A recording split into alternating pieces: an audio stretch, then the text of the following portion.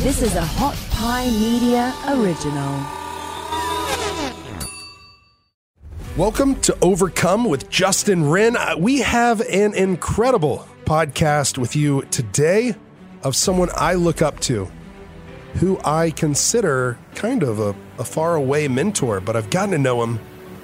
Just spent 6 hours in his home with his wife, his children, his grandchildren, and I got to see the man that he is, hear the heart that he has.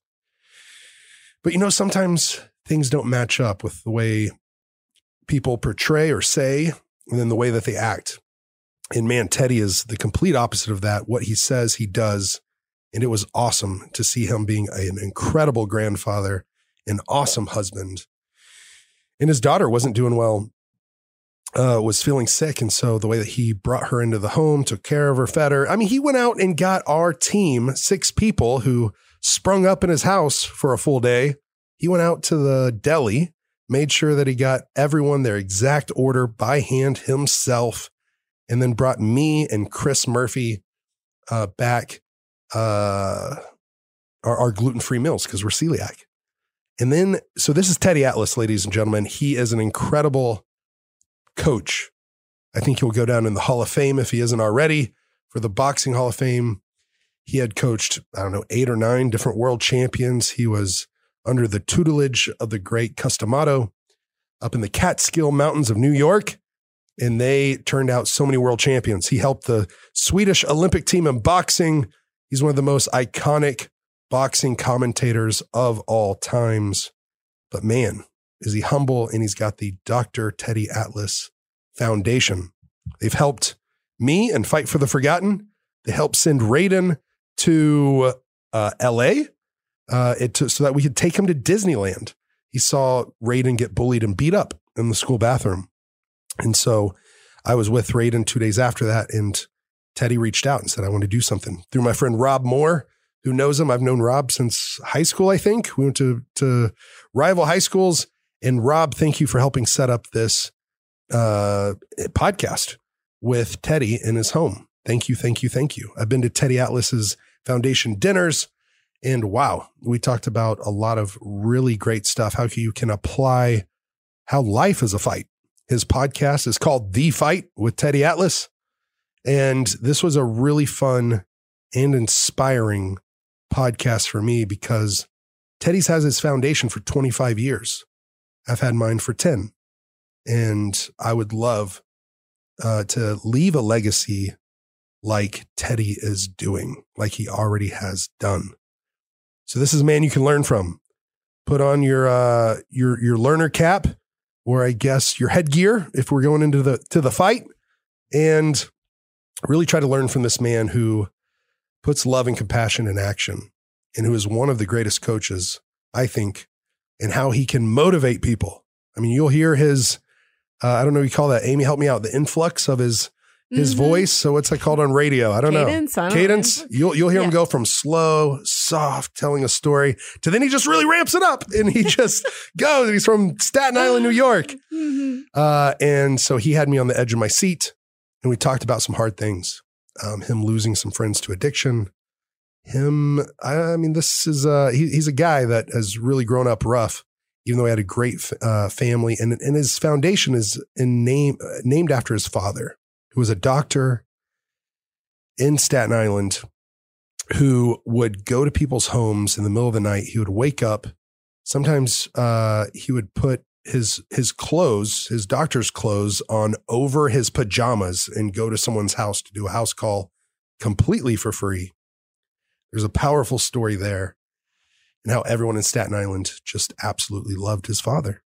And so cool. He gets to carry on that legacy. I just wanted to say too, speaking of Staten Island, and you mentioned the Boxing Hall of Fame. Well, he has been inducted into as far as I can tell, into the New Jersey Boxing Hall of Fame and in the Staten Island Sports Hall of Fame. Yeah. So. Well, I mean, going down, and let me try to set this up going into the podcast.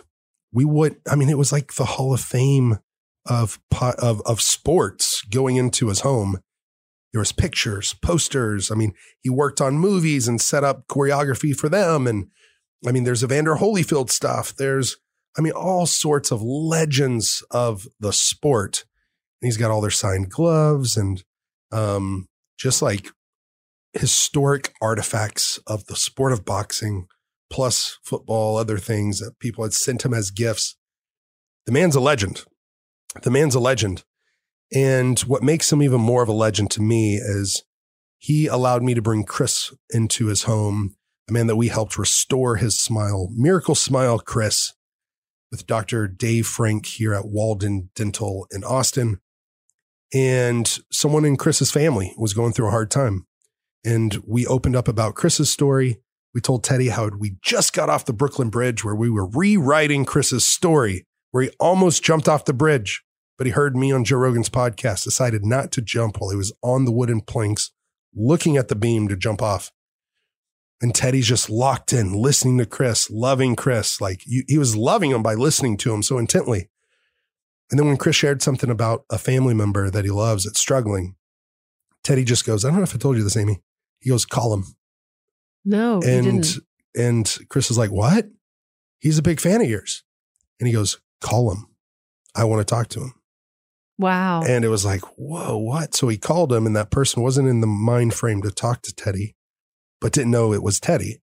So Teddy and I sit down, we do a 2-hour hour and 20-minute podcast. And then afterwards, Teddy goes, call him again. Wow. And he spoke to him and spoke life into him and spoke. Really? Yeah, spoke like he was speaking to a guy in between rounds. He was like, listen, and I'm not going to use a person's name, but he's like, listen, this is what you need to do. Yeah. Can you dig deep? Can you fight like, he's like, who's your favorite fighter? Can you fight like this fighter? This life is a fight. He's got iconic things where he's like, be the fireman. What do firemen do? They go into the fire. They control the fire. They push back the fire.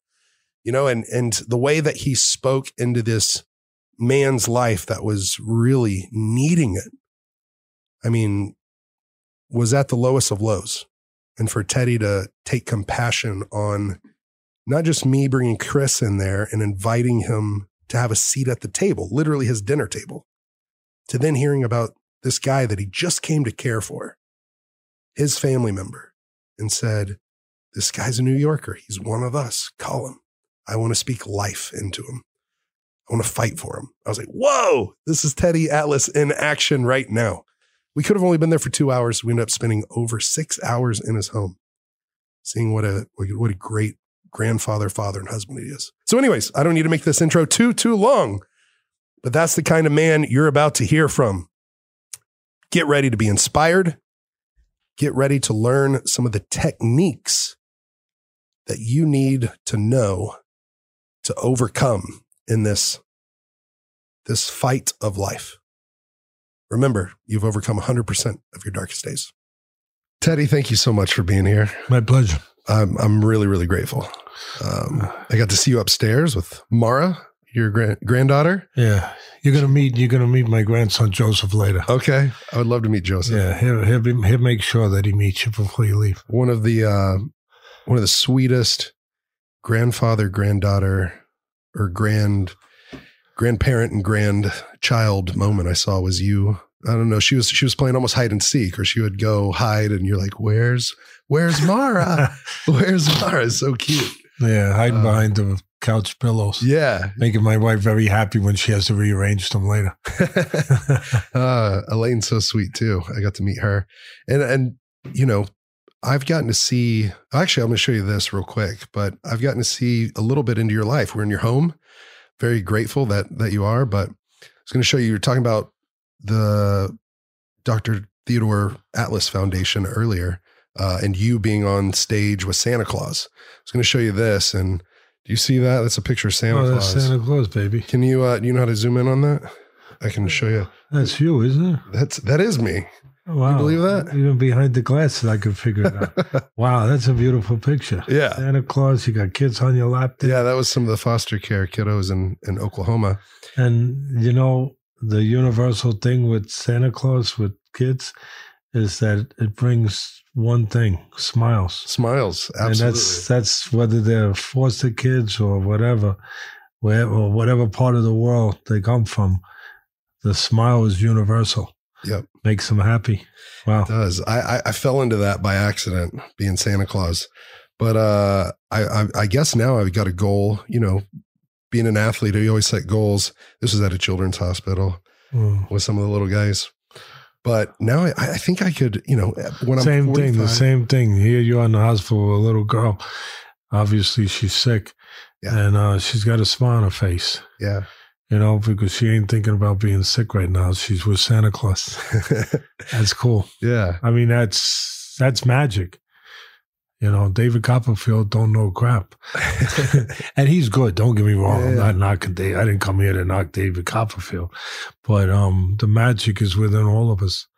You don't even know it sometimes. Just putting on a Santa Claus suit. Yeah. That actually happened by accident. Not that one. That was like my 7th or 8th year doing it. But when I was 25, I was invited to the Dallas Mavericks family and friend night and their Christmas party. And then all of a sudden I walked in and the Dallas Mavericks cheerleader, like makeup artist, all of a sudden she goes, "You can save Christmas." And I was like, "What? What do you mean?" I had a big beard. I had just gotten back from Africa and I hadn't cut my beard in a year. And so she had said, "And you're big." I'm big. Yeah, I'm big. She goes, "Santa just called." You had a beard and you were 90 pounds. I'm not so sure that you'd be. That's right. Candidate. But being a heavyweight fighter, but I was only 25. And she said, "Santa just called in sick. We have the suit. There's a costume store across the street." You talk about fate. Yeah.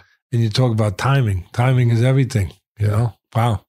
Yeah. So that's been something I've actually done the last 8 years. This will be my 9th year doing it. I've never taken any pay for it. It's always volunteer. And I love doing it. Like you said, it's magic when you see those kids smile. But I think when I'm 45, I might be able to be the youngest Macy's Thanksgiving Day Parade Santa. We're in New York, we're in Staten Island, and I don't know that that's a real goal, but he gets paid well, but he's also bringing all those smiles. So yeah, that's what matters. Yeah, well, I love seeing you bringing a smile to your granddaughter while we're eating lunch, and thank you for welcoming us into your home. No, it's a pleasure. I said to you earlier that for me to get on the guest list, it's not complicated to come in my house. Just be a decent person. Mm. And you people are decent people. Thank you. It's simple, but it's important. Yeah. Well, I think for you, it seems very apparent that you had great parents and that they were a great influence in your life and in the community. And that, I think that's why the name of the foundation's after your father. And he was more than a decent person. I talked to Sharon today from the foundation. I didn't even know. Yeah, I called her and I was like, what do you, she gave me a few prompts of some questions I can ask you, but I was like, what do you remember of Teddy's father and or senior? And she said, well, I didn't get to know him like a lot of people did, but his reputation like far precedes him, because everywhere you go, you hear that he wasn't just a great doctor, but he was a great man and a philanthropist at heart. And for you, I mean, I don't really truly know the story of your father, but I thought you could share that with me a little. Yeah, I appreciate it. Medicine comes in different forms. I love that. Yeah. You don't necessarily have to be from the medical world, have a PhD in, distributing medicine to help people, to cure people. I remember one time my father was doing house calls, right? Just to get right to the point, really. And the only way I could be around my father was to go on house calls with him, because he left early in the morning, he came home.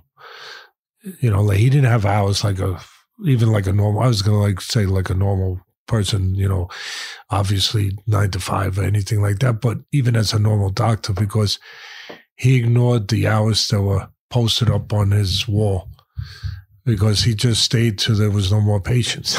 Yeah. If a patient walked in, if 10 walked in, if, he wasn't saying, hey, you didn't see the 3:30 on the door? It's 4:00 now. You got to come back to, no. Or it wasn't even a thought. He was open to anybody who was sick and anybody who was sick at that moment.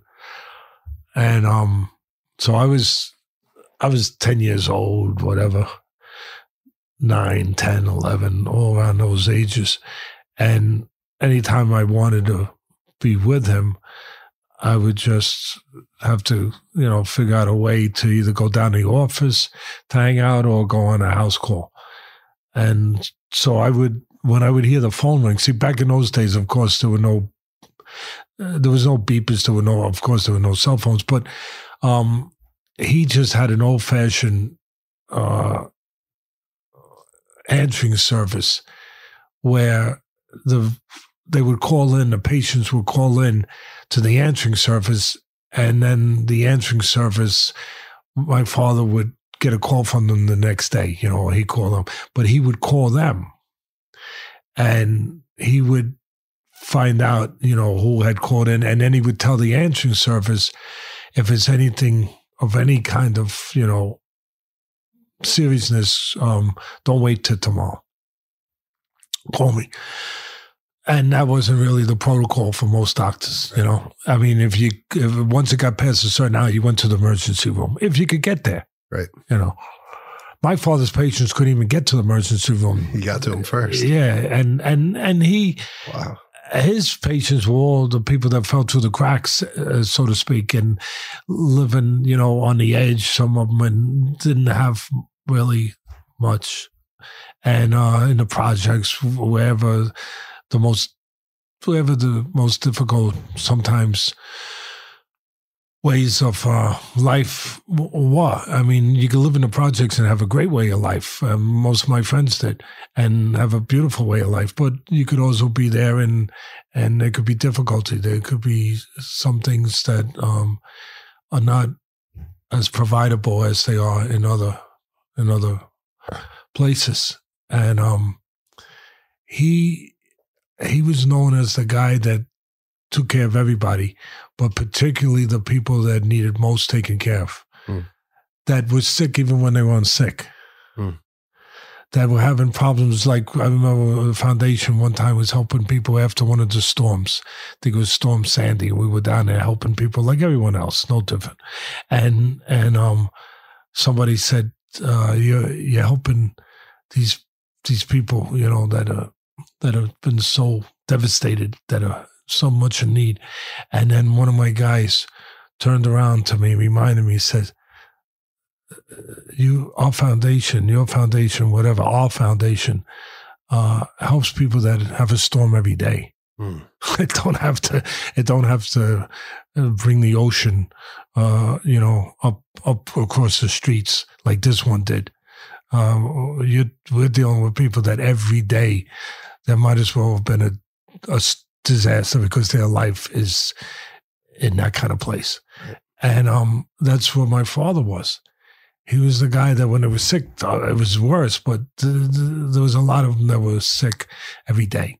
And the way they couldn't take care of their families and have to deal with certain things. And I would hear the phone ring past midnight, whatever. I don't know. It could be 12, it could be 12:30, it could be 1 o'clock, it could be maybe sometimes later. And I knew what it was. I knew it was the answering service. So I got up and I got my clothes on and I went down the hallway, and he was coming out. And he goes, "What are you doing?" I said, "I'm going with you." He said, "Get back in bed." He goes, "You can't come. You get back in bed." And I remember when he would walk past me, I would try to really sell it that I could go with him, sell him on it. But when he would walk past me, I never really knew what it was until I got older. I know that sounds a little silly. I wouldn't have been a good detective, obviously. But there was always something hanging out of his pants. It was his pajamas. I didn't realize till I got older that was his pajamas. Wow. Yeah, because he threw his pants on. He got going because it was a need to get moving. Yeah. And sometimes, I mean, when it was that late, I couldn't go. But when it was earlier, like when there were opportunities to go earlier in the night, I was there on many house calls. And there was one where we were going down the street, and I noticed that we had been there before. And that was very unusual, that to do a same house call like in a week. And we had. So I was like, well, she must be, it turned out it was a lady. She must be very sick. You know, I said to this person, I said, yeah, it's an older lady. I said, she must be very sick. And when we pulled up, I noticed it was cold, and she was already outside waiting with like a nightgown on or something. And she was old, you know, whatever.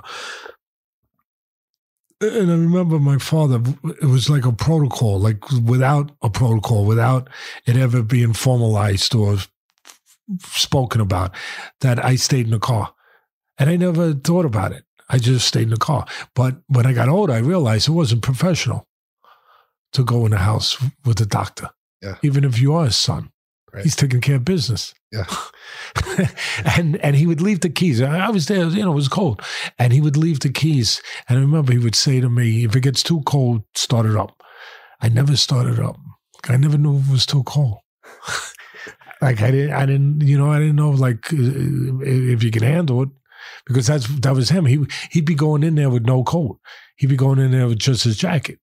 He never wore a winter coat, you know, and he would only have one glove because everyone bought him gloves. There was patience for the holidays. Everyone would buy him gloves, like buying a tie. Everyone would buy him gloves, but he would lose them. And but he would somehow find one. And he'd use that one for the doctor's bag, because he had a real doctor's bag. It wasn't one of those things that looked like a purse, you know, those little, I've seen them. I remember seeing it die, and I was a kid. My father had to say, don't say that, you know, because I said, what's that? I saw one of the doctors walking around with this thing that was about this big. I was like, that's not a doctor's bag. Because his was this big. Yeah.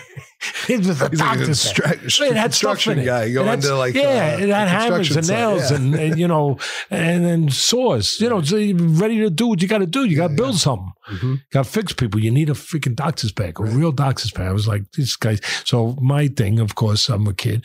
I said, they're not doctors. My father said, yeah, your dad's got the mobile clinic. Yeah, he's taking the ambulance with him. These guys are just, you know, I don't know, they're doing some kind of game show, but whatever. So I'd stay there, and I'd try to get some words in quick before he left. So he was about to leave, you know, he would always have to, there was always, again, it was a routine. He'd get out of the door, and the doctor bag was in the back seat. So he'd have to open that up. So I had a few more seconds to talk, and he would have to open that up and get the bag and go in. And as he was doing all that, I said, she must be real sick, you know, as we were pulling her. And he said, no. He said, she's really pretty healthy for her age. I was like, then why are we here? And he said to me, just before he shut the door, when he grabbed the bag, he said, she's lonely and that's her sickness too. And shut the door. Wow. That's profound. Yeah, I mean, so that's what I mean. You can be a doctor in a lot of ways. So when he got back in the car, like, well, how did you treat, you know, I didn't get that complex. So I'm a 10-year-old kid, but I was like, what did you do? And he said, I let her make me a cup of tea, and I listened to her. Wow. And he had his own humility that was really, really strong. But it was really, it came out. It was powerful. He just said he wasn't afraid to say the truth in all dimensions of it. And he just said to me, she makes me a cup of tea. I listen, and she tells me what a great doctor I am. and he's saying in the same breath, I didn't do nothing. Yeah. But he did do something. Right. He did do something. Wow. And then, of course, he told me that he had at some point told me that he gave her, at the time, he told me I give her, he didn't use the technical term, I learned it later, placebo, but he gave her sugar pills. And again, he said how great the pills worked. And what a great doctor you are. Wow. And so that, you know, When I went to my second father, whatever, surrogate father later on, years later, up in Catskill with Customato, the great Customato. Right. But it always came back to my father, everything I learned. Yeah. But he used to have a way of articulating things. My father didn't talk a lot.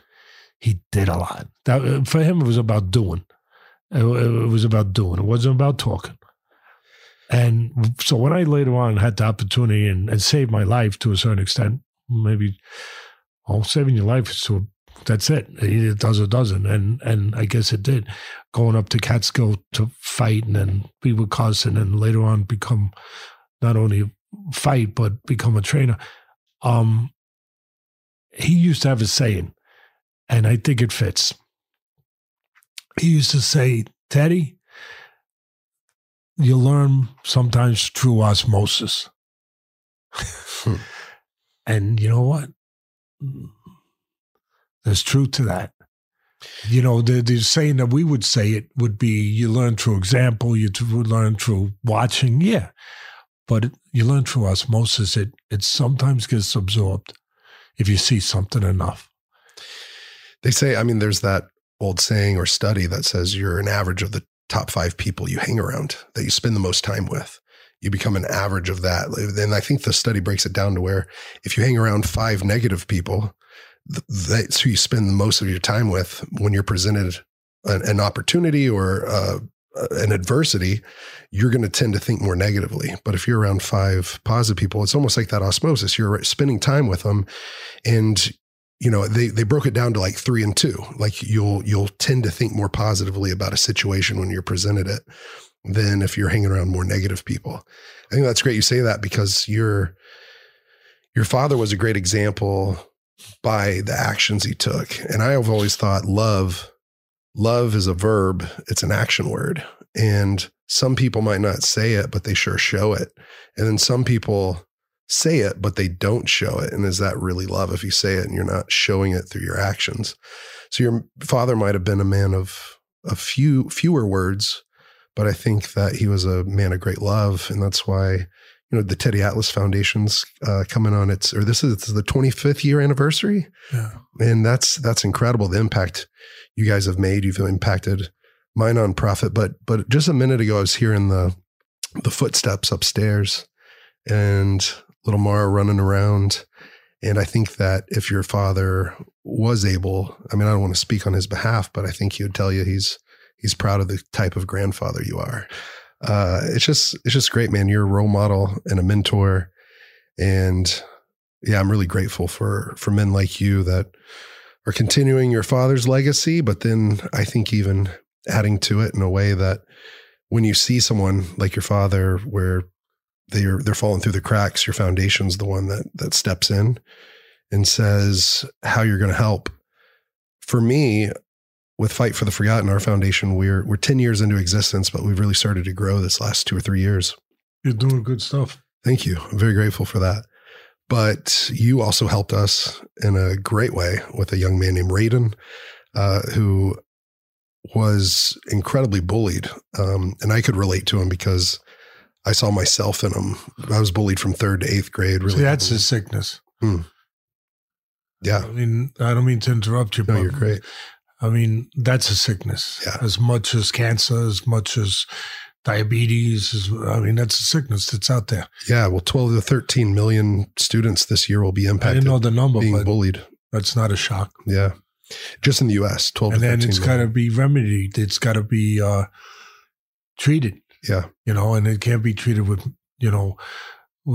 conventional medicine, but it's got to be treated in the ways that people like you will help treat it. Sure. Well, you helped us. So for the listeners that don't know, Raiden was born with autism, also born deaf in his right ear completely.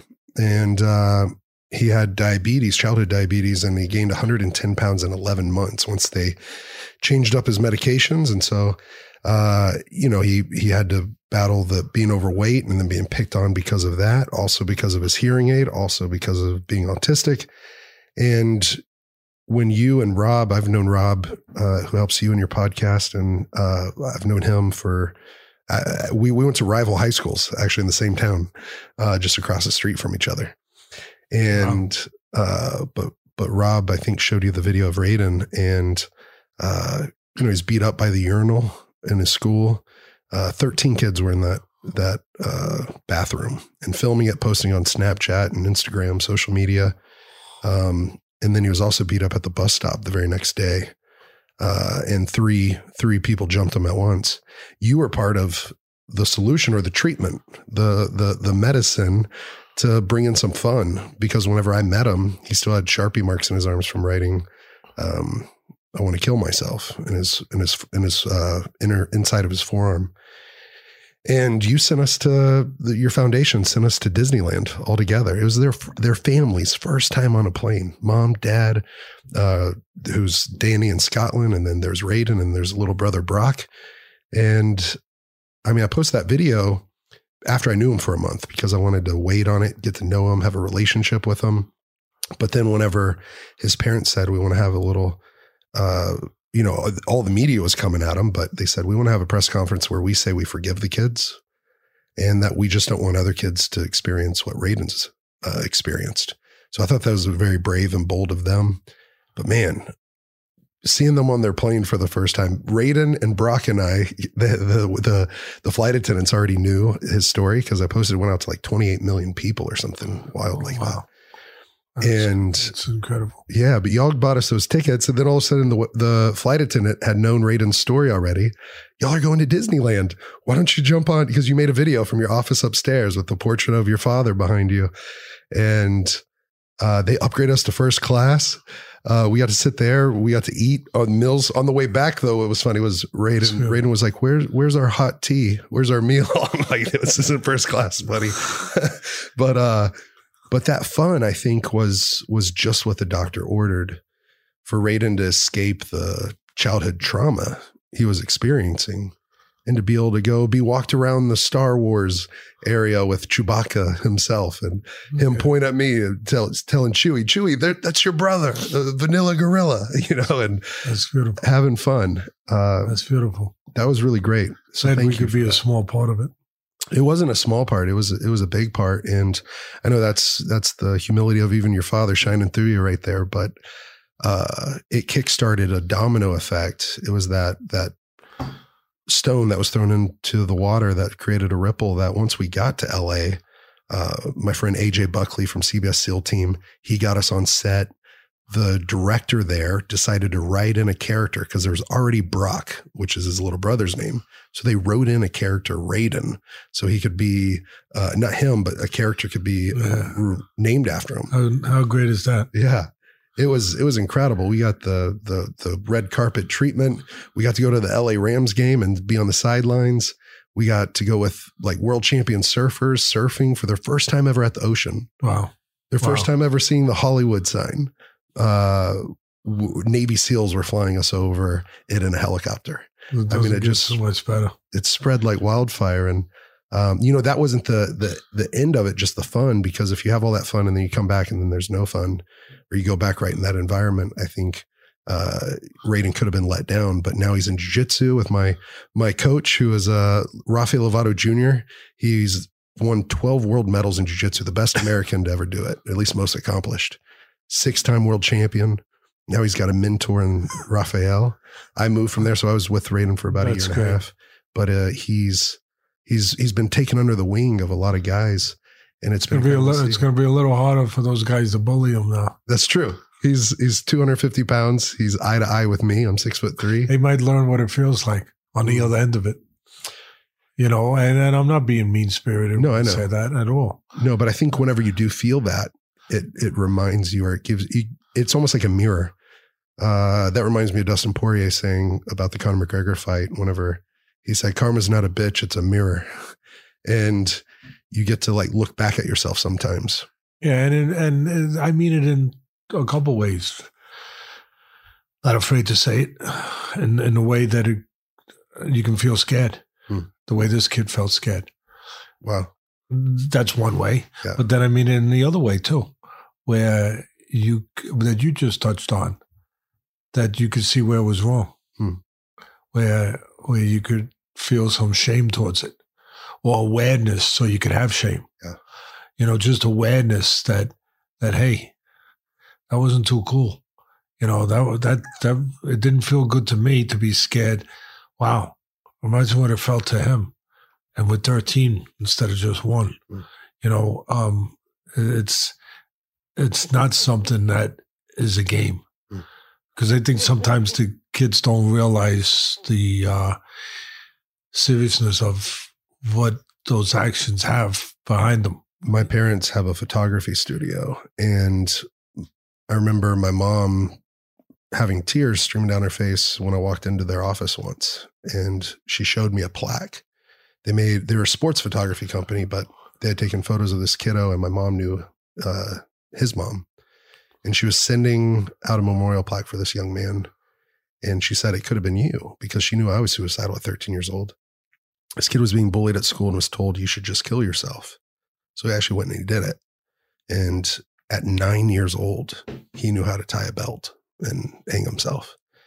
And I don't think enough of us know, like, we have to make good choices, and the negative choices we make, bad choices we make have a repercussion to them. There's almost a reward for the good choices, but there's definitely can be consequences for the bad choices we make. We have a character development program with Fight for the Forgotten that's in martial arts academies. It's been in over 100 martial arts academies around the country, and even Scotland and England, but it's called Heroes in Waiting. And what that means is, like, we all can be a hero. A hero doesn't have supernatural power, superhuman strength. It's just someone who sees a need and takes action. It's simple. See a need, take action. That's why I think you're a hero to many. But we also show in there that, you know, we have little challenges, hero challenges, and one of them's like, go out and complete a secret random act of kindness. And I love that one, because you don't need a credit for it. The hero doesn't need the praise and the Instagram likes and all that. He just does it because it's the right thing to do. But they say the most powerful thing, bringing it back to what you said, like being able to see it and know that doesn't feel right. The bystander has the most power we need to empower the bystander, because they're either a silent supporter. They're not an innocent bystander. They're either a silent supporter, or they're active in the bullying, or they're part of the solution. And so whenever a bystander takes action and they say something as simple as, hey, that's not kind. Hey, that's not kind. And they speak up for the person that's being bullied, speak to the bully. They're assertive and they say, hey, that's not kind. There's a statistic that says, I think 87% of the time it stops bullying in the first 10 seconds. So 9 times out of 10. Just that. Yeah. Hey, that's not kind. Hey, it's no different than a kid, you know, when they don't know. I'm talking about a real baby, like my grandchildren. My grandson's just going about, well, I have 2 grandsons. They're beautiful. One's 3. He lives in Vegas with my son and his wife. My son works for the Vegas Raiders. He's assistant director of scouting there.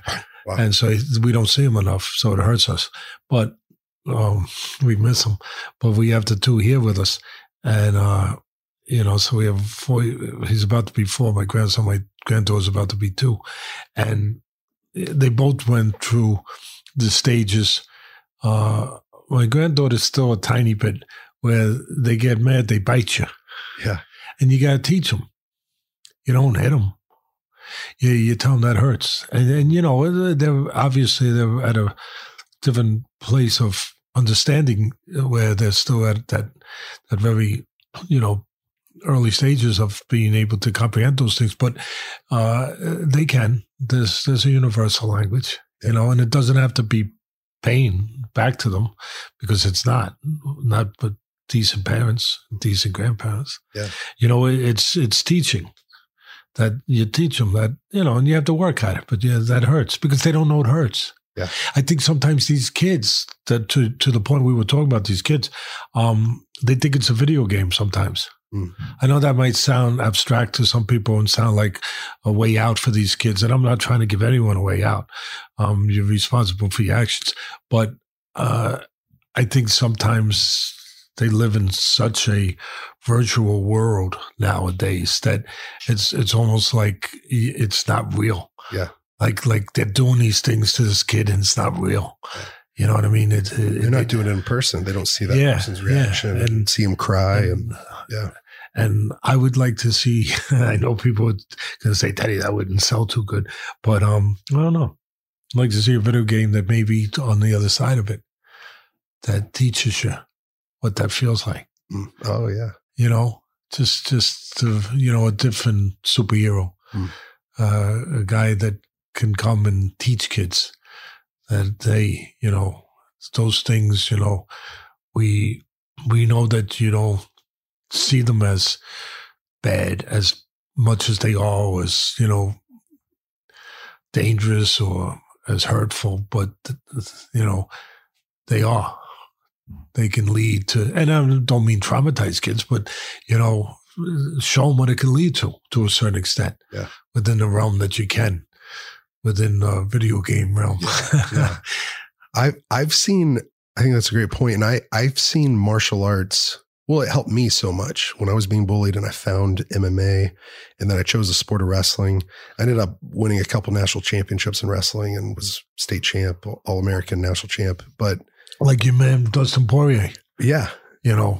And it comes on our show a lot. He's awesome. I got a shirt on right now, the Good Fight Foundation. Yeah, he runs a good foundation over there. Yeah. I've seen martial arts change his life, my life, but you've seen it in many ways, I think, change kids' lives, the sport of boxing. And what do you think it is about boxing, combat sports?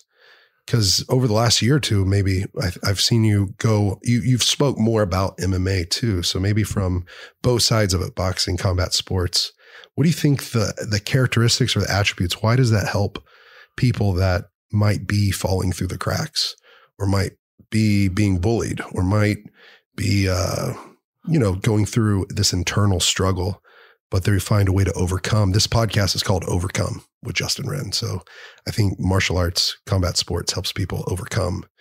And from you being such a great trainer, training so many world champions, you also, I think, can relate with having a little bit of a troubled past or a struggle early on in life until you found the sport of boxing. What did it do for you? What have you seen it do for others? It teaches. There's a simple word for, we search out different things. Sometimes it's much more simple than something that we're looking for the true nature and answer to what can help people in the world of my father, for example, of, what truly constitutes help, what truly gets the job done, what truly is the magic. I think it's one word in that world: care. Just to let someone know that they're cared about.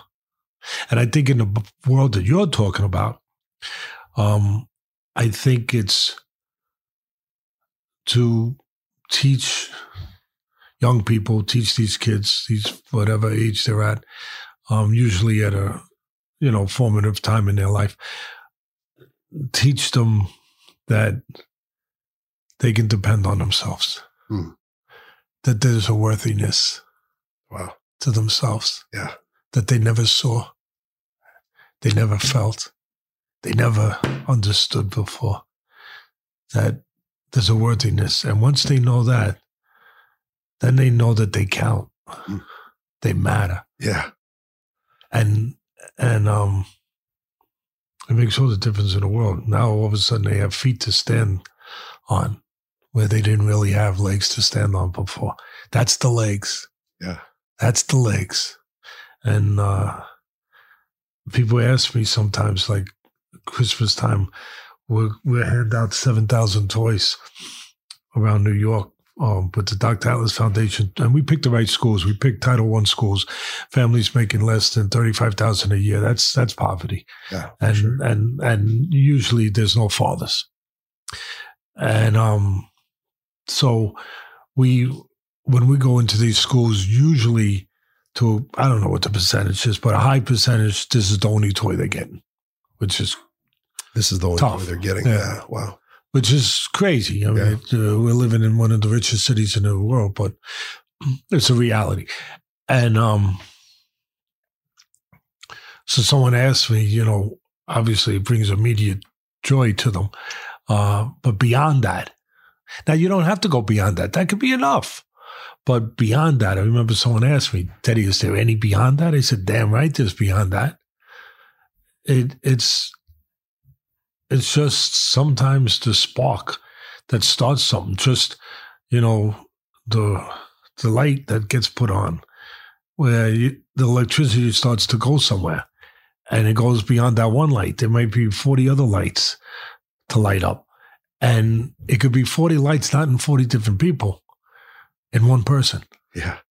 And one of those lights that generate, this effect to spread this kind of, electricity, if you will, this light, if you will, is just simply to know that somebody cared about them, and now that it's all right to care about themselves. Mm. I do incentive programs with the Dr. Atlas Foundation, amongst the other things we do, medical stuff, whatever. And what we do is we go into these Title I schools and we tell the kids there's a lot of problems. And we tell them, and I'm not even getting into illiteracy and all that. I mean, I'm getting into just the way they conduct themselves, so the way they behave. And there's a reason. And the easiest thing, if you wanted to just use a broad brush, is say it's just bad kids. No. I know it's going to sound naive to a lot of people. I don't think there's bad kids. I think there's kids that have gotten into bad places within themselves that makes them look bad, and makes them more prone to doing things that we call bad.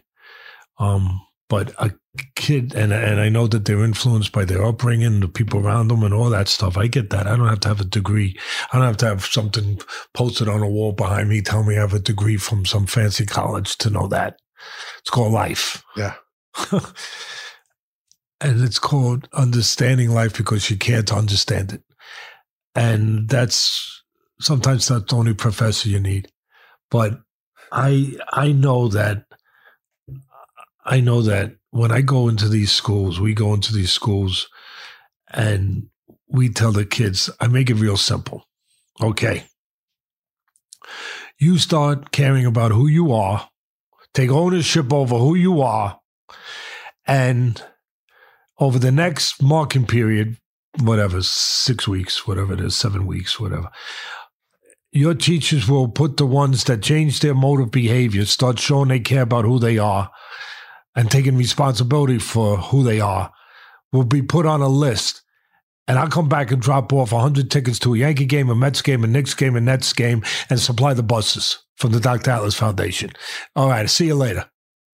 I keep it real simple, I'm telling you, because, these kids have been through so much BS. Yeah. They know who's BS, and they know, you know what I mean? So sometimes less is more. Yeah. So I just keep it I say, okay, later. And they're like, he just said that? Yeah. And then all of a sudden, the teachers follow up, and all of a sudden kids that, and I'm talking about, when I talk about problems, I mean, they're putting their hands on teachers, they're putting their hands on other kids. I mean, I'm talking about, listen, I tell you, the first time I went to one of these schools, one of these at-risk schools, really tough one. I wouldn't say the school, and they wouldn't mind if I did, I don't think, but I'm not going to say it. This was years ago. I walked there, how can you forget it? I get there, and there's ambulances and cop cars. Wow. So I said, I must be the school. I hate to be that honest and that candid, but from everything I knew where I was going, it wasn't like I made a wrong left turn. I said, cop cars, something's going on, with the school. And unfortunately, there's a reason why these kids are in that school and prone to certain kinds of reactions, behavior. So I get there, and they got to wait downstairs. Somebody who you show your ID, and then somebody comes down. That's Mr. Atlas. He's here to. I'm sorry. Hey, do whatever. Something happened. Obviously, something not too good. Just take care of it, and I hang out. And then finally, they get it settled down. I wait a while, and one of the heads of the school comes over to me. Listen, Ms. Atlas, the exact classroom that you were going to speak to, what happened was one of the kids was being bullied and attacked, by these kids, chastised, whatever. And he went out on the ledge and he jumped. I was like, oh, can you imagine that? That desperation, that sadness, getting to a place where during the class, he opens up the window, and he goes out on the ledge, and he didn't jump right away. They was telling him to jump. Whoa. And, you're not going to jump. Telling him, and before the teacher could, obviously get him in the classroom, he jumped. He lived, thank God. But, yeah, thank God. But, the damage, it wasn't whatever it was to the bones. You know what I mean? Yeah, that's traumatic. Like how do you fix that stuff? Yeah. And that's what we're talking about. And so those are the schools that we bring these programs to, and that you just. So what happens is with these, and that's the worst end of the spectrum. But what happens since we've been doing these programs is that we get a lot of kids that turn it around. And then here's to the point. And somebody asked me, because they wanted to talk about it, somebody from one of the local papers, whatever, said, what do you attribute it to? Because we've talked to the teachers, we've talked to the principals, we've talked to the social workers. It's made a difference. Like a lot of these kids have changed their attitudes, their behavior. Like they're not being violent, they're not doing this, they're not bullying, they're not whatever. What do you attribute it to? You attribute it to the tickets to the Met game. You attribute it to this, that, and I say, I attribute it to giving these kids a reason to say it's okay to think they're good people. To give them the green light to think it's okay to feel good about themselves. To give them the green light to know that somebody cares enough about them that they could care about themselves, that there's a worthiness, again, back to that word, a worthiness to them. Because you want to know the truth?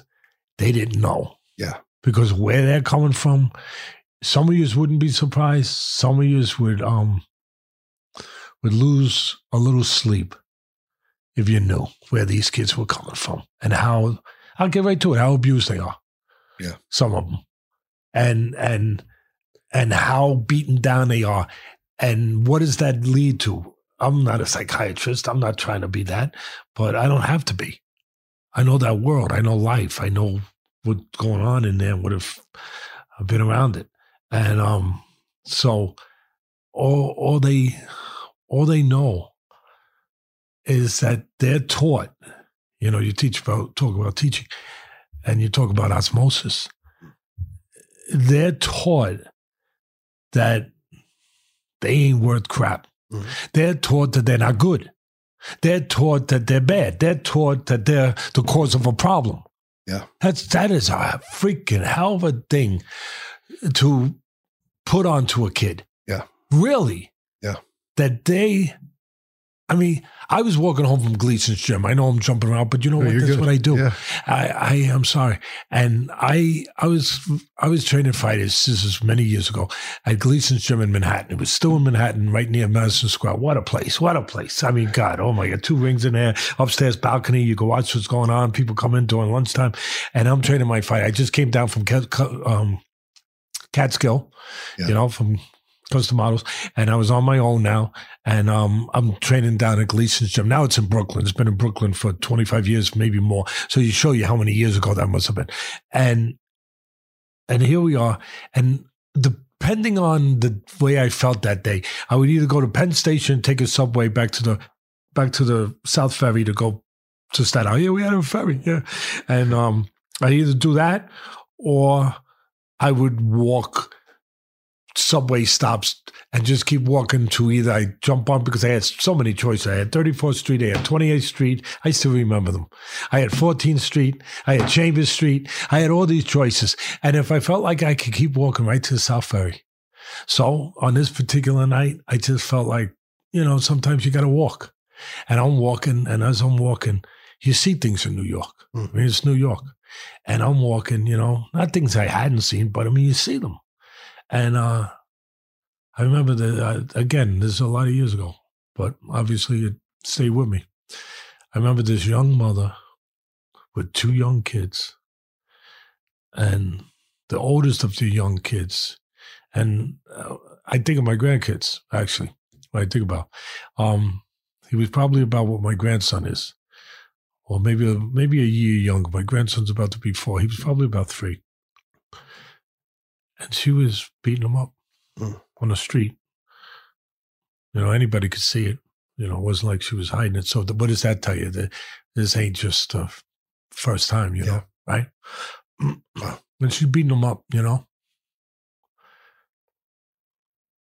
And his poor kid, he's getting beat up, and she's calling him. I don't know what was worse.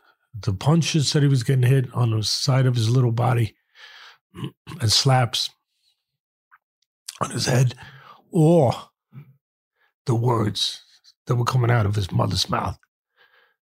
That he was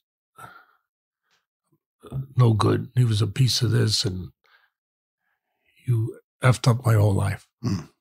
Wow. And, in New York, people get into having like they're afraid to interject, like it's not your business. You keep walking, but how do you not interject? It was tough. And I'm thinking, I'm being very honest. I'm no superhero. I'm like thinking, do I do something, or do I, because really I get the same thought patterns. Yeah. I understand where it comes from. I do. But then you do what you feel inclined to do. And I went over there and said, stop. Yeah. And, you could imagine anger went towards me now, right. Because, which is okay. Like, in a way, it's like, give it to me. Yeah. Really. Like, and again, I'm not even close to any kind of special person, but like, give it to me. Because the more you give to me, the less you have to, get. This podcast is brought to you by Onnit. Onnit.com/overcome. You will get 10% off your order. And Onnit's such an amazing company with an amazing culture, a generous spirit to give you the knowledge, whether it's working out, it's giving you the best supplements you can, or it's giving back. They're giving back to fight for the forgotten. Onnit.com/overcome. Amy, can you bring up what that looks like? I think at the top left. Yes. Zoomed in. It's even got Overcome with Justin Wren special. Receive up to 10% off when you check out. You can get that on the new Alpha Brain Black Label with a little bit of a kick. It's in that badass black bottle. It's the coolest packaging for any supplement I've ever had. When I got it, I thought it was like something sexy. It is. But when I opened the thing, I thought it was going to start like, I don't know, smoke or fog coming out of it. I was like, this thing is badass. Yeah. And the metal's cold when you get out of the package. So I was like, is this thing like got dry ice in it or something? I don't know. And then New Mood. I wanted to talk about New Mood a little bit. I just went on a trip and was with a bunch of guys that I climbed Mount Kilimanjaro with. And we all were taking New Mood. They were all taking Alpha Brain too, but I brought up some stuff, let them try New Mood. Can you pull up how it looks on the instant? There we go. And go down to some of the different flavors because they're really fun. The orange guava is without a doubt probably my favorite, although the pineapple is really great. Pineapple punch. Let's go down a little bit.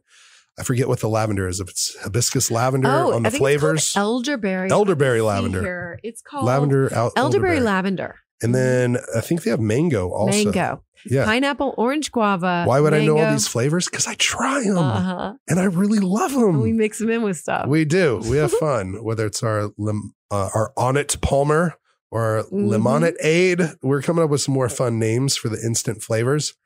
And I love Onnit. New Mood helps me relax. It's got tryptophan in it or however you say it. And it makes you a little relaxed, almost like it's out of turkey. And then the 5-HTP, which maybe that's the tryptophan, the T in tryptophan. But there's a bunch of other good stuff inside New Mood. Go to onnit.com/overcome. Get yourself 10% off and try Alpha Brain or New Mood or Shroom Tech Sport or Shroom Tech Immune or Virotech. It's all really good stuff. Their protein's great. Their pre-workout doesn't make you jittery. And I love Alpha Brain because it gets you in that flow state faster and keeps you there longer. So overcome.com/onnit.com/overcome for 10% off. Thank you, Onnit, for supporting the show. And thank you, listeners, for supporting me, supporting Onnit, supporting Amy, and supporting the mission and vision of this show to become the most meaningful podcast that changes people's lives, you, the listener, but also we're going to really change some people's lives and bring them on the show and tell their stories. Thanks, Onnit. Anyway, obviously I didn't stop at a Subway stop that night. I kept going, and when I got down to the South Ferry, I had a lot of time to think. And, part of it was what I was going to do with the founder. We wound up doing these programs. But part of it was just like, I didn't need a degree in any of this social stuff or psychology or sociology or, any of that stuff. I understood the human condition. And that was enough. I've had a lot more than that, but that was enough right there. That was a crash course. Yeah. And that obviously her life went bad and he was to blame. But what had stayed with me was all these kids, that's the root of it. You don't have to really, I know that for the most part, that's the root of it. That they feel that they're not good. Mm-hmm. They're not good. I mean, I can make it, I know you can articulate it in much fancier words, but it don't have to be fancier. They come from these places where they don't think they're good. And if you don't think you're good and you don't think you're worth anything, they don't think they're good. They don't think they're worth anything. He's a piece of crap. That's what he was told. So if that's what you're told and if that's what you're brought up on, that you're those things, well, answer me a question. How are you supposed to, if you're taught that you're no good and you're worth nothing, and how do you then care about someone else? Mm. How do you in any way parlay that or connect that to where somebody else is worth something? If you're not worth something, then how's someone else worth caring about it, or someone else worth caring about their feelings, or someone else worth, in a way that matters. If you don't matter, then how does someone else matter? So it starts so for me, that's what boxing does. It lets you know you matter. It lets you know that you can feel proud of yourself. You can feel good about yourself. That you start to get an injection, if you will, of all these things that have been missing in your freaking life. Yeah. That you should have gotten an injection when you were a little teeny baby, but you just missed it. You didn't get it, unfortunately. Yeah. And you got the other stuff. And that's, for me, that's boxing. Yeah. Teaching you that you're worth fighting for. Wow. They got injected with almost a poison. And so the antidote, not almost some sort of, well, yeah, absolutely. To be honest. Yeah. They injected with poison. Yeah. Numerous different kinds, different types. And then you inject in purpose, or you inject in hope, or you inject in the words you matter. And maybe a coach starts telling you that, but then you start believing it and it starts to counteract. And it takes a while to believe it. Yeah. I'm around these kids. I run programs for them in my gyms, for years, where we subsidize gyms just to get kids off the street, and our gyms do well, and without going heavy into it. But they've done well to help some kids. Right. I don't want to use the word while I'm using it. So I guess my back hurts. I'm sorry. It's okay. But, to say save kids, but it helped kids, Martial arts saved my life. When I was 13 and I was suicidal and was really thinking about doing it, the reason the only thing that stopped me was the thought of what would this do to my mom. But I wanted to so bad, except for her. How old were you? 13. Yeah. But at 23, I did attempt suicide. And at 33, I did again. And And I would go through these cycles of when I would feel like I didn't have purpose, or that. So these 3 kids told me. Well, there was no reason to care about yourself. Mm-hmm. Well, I was told at a costume party growing up, I was invited to my middle school crush's birthday party, and she crushed me. Her and my 2 notorious middle school bullies. They said I dressed up, got to the door, nobody else was greeted with like cameras flashing, people laughing, and my middle school crush said, "I can't believe you thought you were good enough to come to my party." Another boy there, Tyler, said, "You're worthless." And then the one that orchestrated it all, there was invitations, there was everyone talking about it. He said, "You should just kill yourself," just like that 9-year-old that ended up doing it. But I had a mom that did speak life, or injected me with hope, and believed in me and wanted to help. And they made a real big sacrifice for me. Probably the best decision they ever made, my mom and dad, they decided to get me out of that school and into another. Thank God. And then that school I was only at for 2 years. And then I found the sport of wrestling. I started seeing that the best MMA fighters mostly had a wrestling background, were Olympians there or NCAA champions.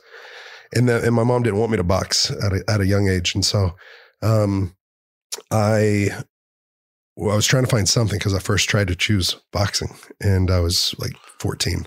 So she said no at that time. But anyways, I went to wrestling, and they sent me 67 miles from doorstep to doorstep, from my home to my high school. It was a Catholic school.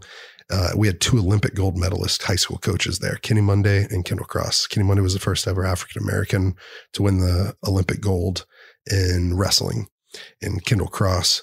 And so those guys, my parents made that sacrifice because my mom said, "You matter, this dream of yours." I played team sports, but I ended up quitting them in middle school because I was getting bullied at school. I would sometimes get bullied on the football field. One time I got high load, where someone was holding me up top and someone else took out my knees. And this was in practice. So they were taking out stuff from school, even on me there. They were just targeting me. And so when I moved schools, though, and I found wrestling, it was an individual sport, and there wasn't this passing the blame around everybody else. It was like, win or lose, it was on you. You have your coaches and everything else.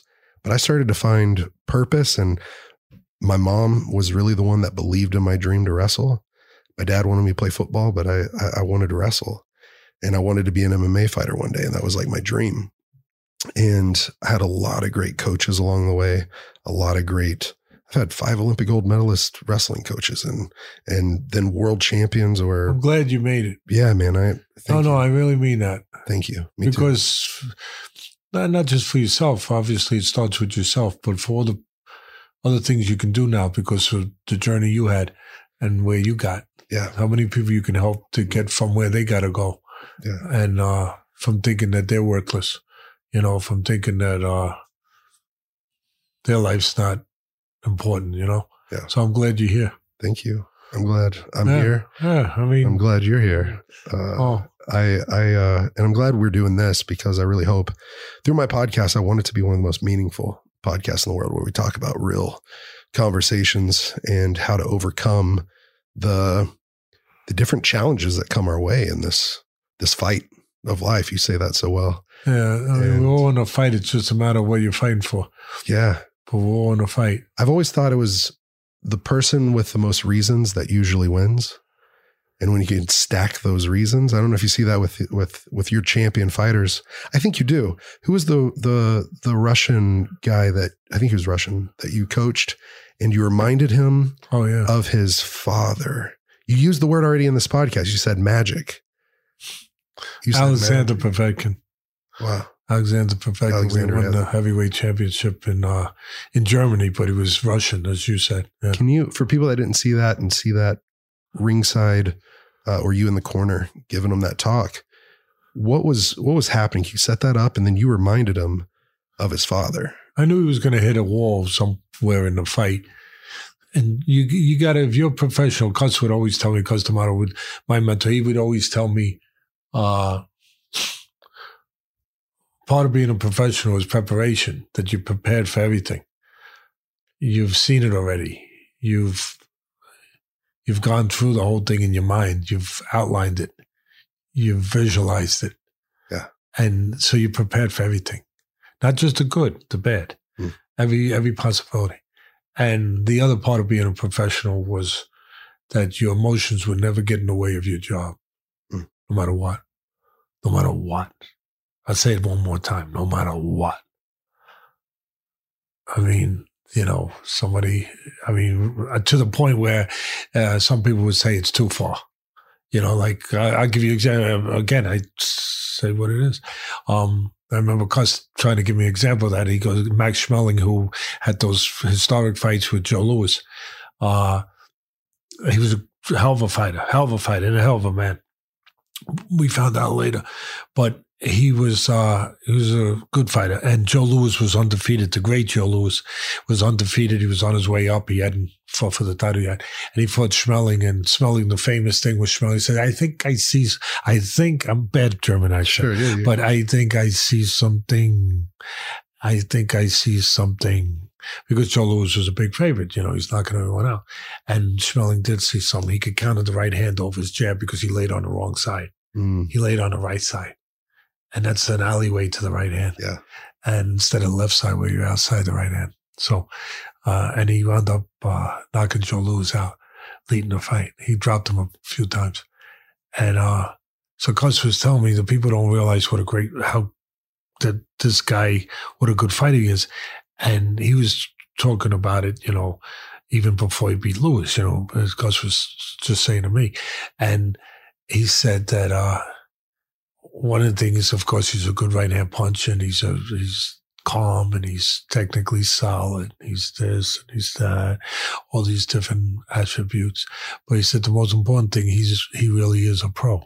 How do you know someone's really a pro? It's got nothing to do with that you get paid. Nothing at all to do with that. It means that you're detached from your emotions to the point that nothing will interfere with the objective. Nothing. So what does he use? Pretty strong stuff. He and look, someone will say, well, that's not a good guy. Whatever you want to call it. We're talking about this one particular thing, what Cus defines as being a pro. Cus tells me that he's on his way to the ring for a fight. I don't know at what point in his career, I guess maybe earlier. And he's on his way to the ring, and one of his cornermen collapses as they're going up the steps to the ring. Wow. Not in the arena, but like from the locker room up the steps to the arena. Guy collapses. And they don't want him to be, you know, upset. So they all say, he just fainted. We'll take care of it. Keep going. You know, we'll take care of him. As he's walking, he goes, he didn't faint. He's dead. And he goes and he wins the fight. Wow. He didn't faint. He's dead. He said that to his coaches? Yeah, to the other people in the corner. Yeah. They said they were trying to make him feel, you know, okay, that, you know, that the guy was just temporarily, you know, he fainted, and we'll get him some water, we'll take care of him. He said he's dead. And he went in there and he won the fight. You know, you could go a lot of places with that. I get it. Nobody has explained to me. But the point Cus was making was he reached a place, you know, of, because Cus said, and it showed later, he wasn't that guy. Yeah. He was a caring guy. You know why? Because when poor Joe Louis, the great man that Joe Louis was, and he was suffering after that great career and was suffering and had no money, and our government wasn't too good to him. He was a patriotic guy, and when he was in the Army, celebrities, especially guys, boxing was the biggest sport in the country at the time, bigger than baseball. You didn't have to go to war. You could go in the Army and you could just be Joe Louis, you know, and you could do exhibitions, you could do whatever. So Louis was in the Army, and he wants to do what everyone does, serve his country. And the Army said, no, you just do a few. If you want, you can do boxing exhibitions. And he said, okay, if that's one of the ways I can serve my country, I'll do it for the armed servicemen and women and for the cause, you know, where the money's raised during these exhibitions. He's heavyweight champion of the world. People came out and they watched. The money raised for will go to help in any ways that they, you know, feel that is best served to use the money for the armed services men and women. So he does it. He does a bunch of them. Years later, when he's retired, you know, I mean, it's hard to even say this, but the government taxes him on the monies that he gave. Wow. So he didn't get good advice. Someone should have told him, do it, but do it for $1, even though you're giving, you know, millions away, whatever it amounted to. But he didn't think that way. Why would he think that way? He's doing a patriotic act. He's doing an act of kindness from his heart. Why should he think that I have to, you know, protect myself down the road, that the government, the United States government, is going to tax me on monies that I gave away to the servicemen and women?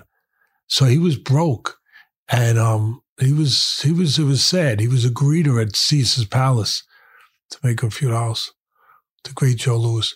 And during the years that he was broke, people didn't know, Max Schmeling in the rematch, it was a hell of a story, Justin.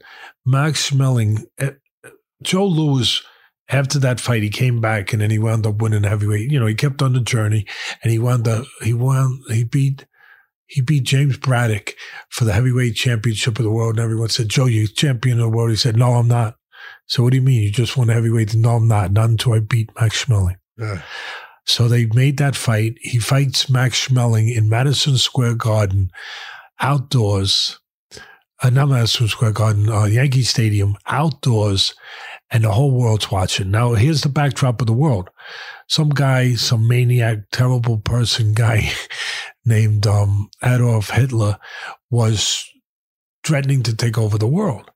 And, you know, and with saying, obviously, that he had the supreme race and all this crap. And here he is. And what does he do? Well, now Schmeling's fighting for the heavyweight championship against a guy that he already knocked out, Joe Louis. It was 2 years earlier, but he's fighting him. So Hitler knows about propaganda and all that stuff. So he puts him up as the poster child for Germany and the superior race and all that crap, that he's representing Germany and he's represents how they're better than the world. And he's going to knock out, of course, Joe Louis. So all this pressure's on Joe. You know, some of these, I'm not knocking anyone, but some of these people today, when they say they have pressure, they might want to visit the library. Maybe, just maybe a little bit. Yeah. That's a lot of weight on your shoulders. You think? Yeah. And he's got the whole world. A lot of people would break under that pressure. He gets a phone call from the president of the United States. Now, who knows if this is legendary or it's real, but I tend to believe it's real. He gets a phone call from the president of the United States. Joe, you got to win this one for the good guys. That's some pressure. That's some weight. A little bit. So he goes in there with a guy who beat him, who knocked him out, his only loss. So he goes in there, the whole world watch. He goes in there, and the backdrop, like I said, is World War II is in the backdrop. Yeah, I mean it's in a backdrop. It's about to start. I mean, this guy's going across Europe. He's taking over everything, and he's putting all this stuff forward. And I mean, really. And Joe Louis is thrown into the middle of this in that way. Fighting for the free world, in some ways. Wow. So what does he do? He annihilates Max Schmeling in one round. He destroys him in one round. And then Max Schmeling... Stuff movies made of. That's like a Rocky story. Max Schmeling goes back to Germany, and now he's not that guy that Hitler can prop up there and he was never that guy, but he had no choice. He lived in Germany. Right. He was never that guy, but he propped him up again as the poster child for what Hitler wanted him to represent. And he goes back there and they destroyed his house. Wow. They bulldozed his house and everything that he owned. And that wasn't enough. Hitler put him in the paratroopers. Now, don't hold me to this, but from what I read, what I was told, what I read in history, the percentage of living in the German paratroopers at that time, during war, was less, somewhere around 3%. Wow. Under 5%, let's be safe. Yeah. It was crazy. They put him in and he survives. You talk about God having having a reason maybe for you. He survives it. He comes back, everything's gone. He's got nothing. And then there's a company starting up in the United States at the time that had been started already, but it was growing. It was a little company. It was called Coca-Cola. A little startup company. And they talking about going international. And the story is that somebody in the office, when they're having one of these meetings about who do we have in Germany that could represent, our product? And they said, we don't have nobody. And one guy goes, no, there's somebody. There's a fighter. There was a guy that was a fighter, former fighter, Max Schmeling. Let's give him a call. Anyway, as they say, the rest of the story is he becomes the representative of Coca-Cola in Germany, he becomes a multi-millionaire. And during the time, very quietly, he's sending monies to Joe Louis. Wow. And he pays for Joe Louis's funeral. I think Frank Sinatra was also part of it, but he was sending him money for years to the great Joe Louis. Wow. That's why I said at the beginning of the story that he was a good man. He knew the guy dropped dead, but he wasn't what some people might connect with that he was just a cold son of a what. No, obviously he wasn't. He was a pro that understood that the guy was dead. He understood what he understood. He faced truths. Yeah. But his heart was damn good.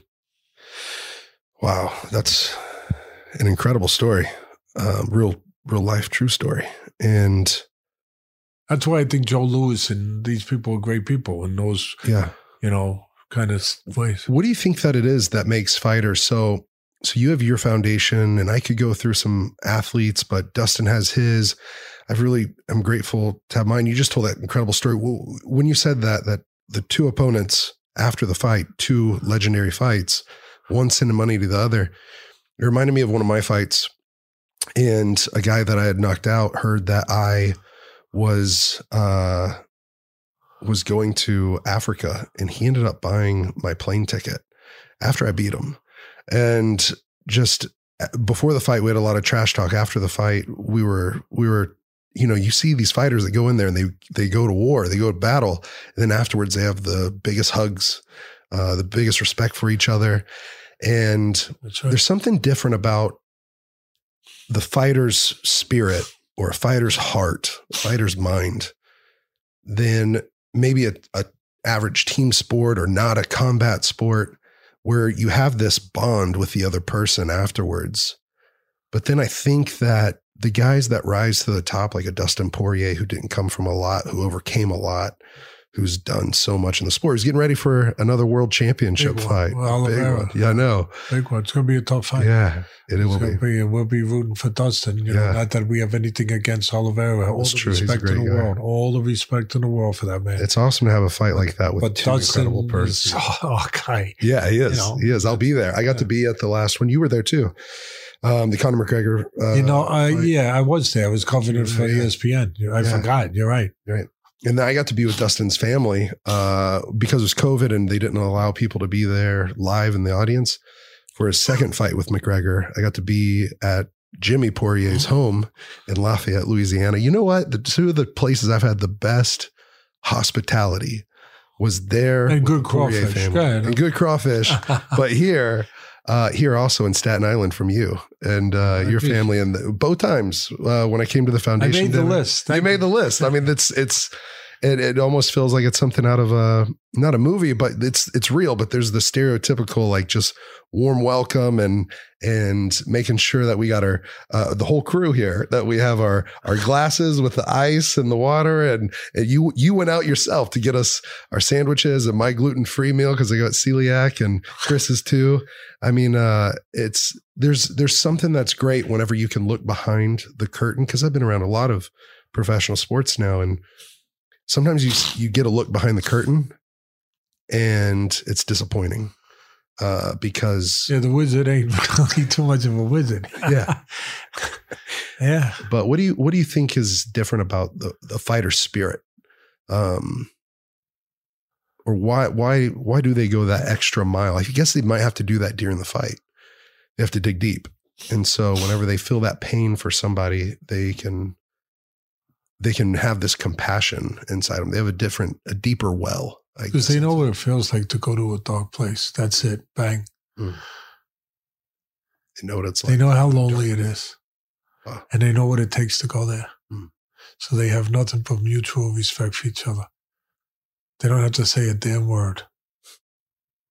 Just call each other brothers. You know, we always talk about being brothers. And I wish it was more than words sometimes. Because we are brothers, all of us. Yeah. And I just wish people knew, the truth to it, that it's really true. Because we all get scared when we go to dark places. We're brothers in that. Forget about the easy one where we all bleed red. Okay, I get that one. That's been kind of used a lot. And it's not that it's not true. But we're all brothers in a way that we're scared. That we go to these dark places and we all feel the same way initially. Scared of that dark place. Some of us have more discipline put into our lives and structure, put into our lives, and confidence put into our lives, and love put into our lives, and direction put into our lives, and care put into our lives, and support put into our lives, and eventually experience with those things that we can make the right choices in navigating in those dark places. But initially, before we get to all that, we're just in a dark place. We all feel the same thing. We get to the place where some of us are better in what we do in those places and how we handle what we do in those places. But one thing that is a brotherhood that joins us, and it will never change, is how we all feel when we initially get there. We're scared. We're scared. Anyone who's not, I remember Costamato one time told me, he said, Teddy, anyone who says they're not afraid when they're going in the ring, they're one of two things. They're either a liar or get them a doctor. There's something wrong with them. They're one or the other. That's it. How true. You could stand there and say, oh yeah, I'm not okay. And that's why fighters can have that empathy. I know all people can have it, and most people do. But we're talking about fighters right now. And they can have that sometimes little extra empathy for weakness. What is called weakness, what is perceived as weakness, what is just labeled by people as weakness. But it's really ignorant to label them, because it's not weakness. It's human. It's human. It's there for a reason. It's there because whether you feel better calling it nature or God, it's your choice. It's okay. But it's put there for a reason, to get you through things. Without it, we're doomed. But the key is as Cuss would articulate to me, is to learn to control it and don't let it control you. That's the key. That's what we learn in life. You know, don't let it control you. Yeah, yeah. Fireman. Because if you don't, because it's like fire. You know, I'm being a little corny here. Don't mean to be, but being very simple. That if you, it's like fire. If you control it, it'll cook for you, it'll heat your homes, it'll do a lot of, you know, good things for you. And if you don't, it'll burn everything around you, and it'll burn you, it'll consume you, and that's it. You know, you'll be dust, in whatever form that dust is. You know, that for me, it reminds me of we tried to call someone before this. I won't use their name, but they just a brother, a real brother of a friend of mine, and he might currently feel like he's in the fire, or he might currently sounded like he was in a dark place. Well, what would you want to say to him or someone like that, you know, that's in that dark place, that they might not see hope in the dark? You're not alone. Because that's the thing. There's always a part of the cancer that kills you. Mm.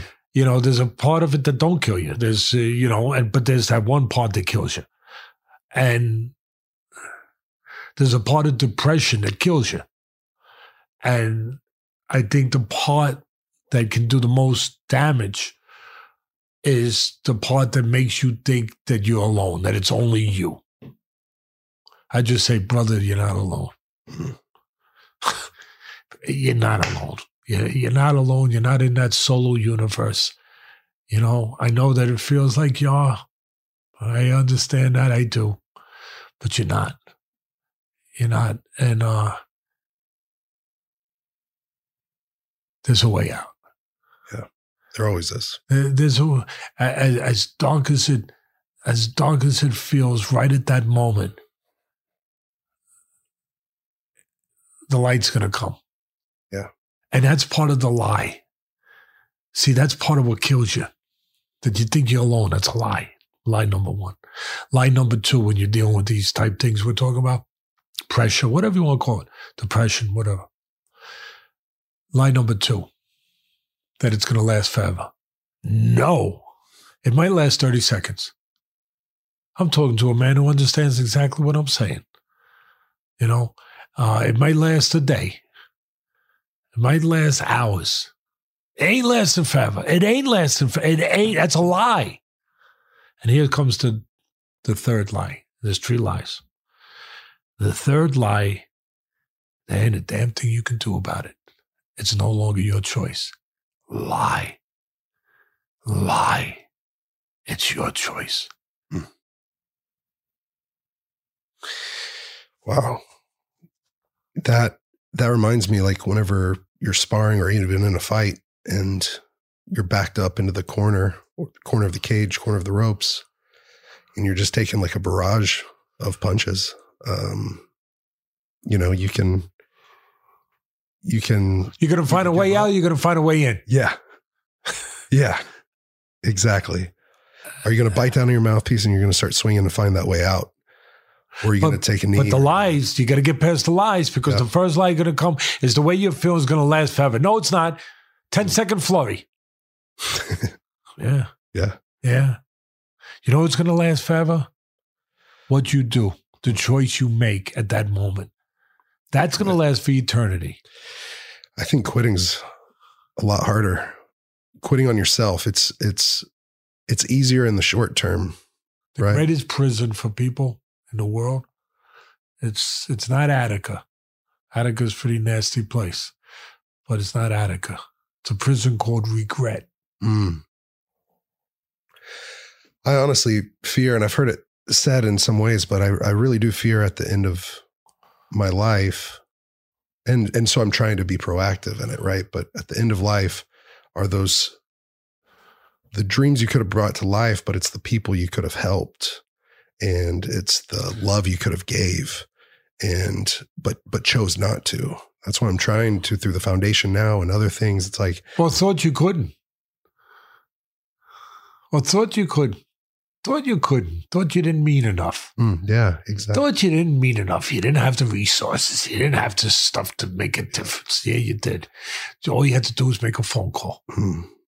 I'm sure you've heard this because you started a foundation. I've started a foundation, and there's a lot of people that will come up and tell me, shake my hand, and say, "Oh, I've been inspired. I've been encouraged, and this is really great, and I'm proud of you." And those things, it's great to hear. But then whenever they turn it right from that to say, I don't think I could ever do that. Or when I get the resources, I will start doing this. You got them. It's a 4-letter word. We talked about it earlier. CARE. Care. That's what people truly want. And that doesn't cost a dime. No, it don't. Just costs a minute. Yeah. It does. It does cost time. Does it cost a dime? It's okay. That's okay. We've wasted enough time in this world. Exactly. Do something with your time. That's a pretty good thing. Yeah. With all the stuff, the gyms, we subsidize these gyms, and for 10 years we don't anymore. But I talked to you about that off camera. Yeah.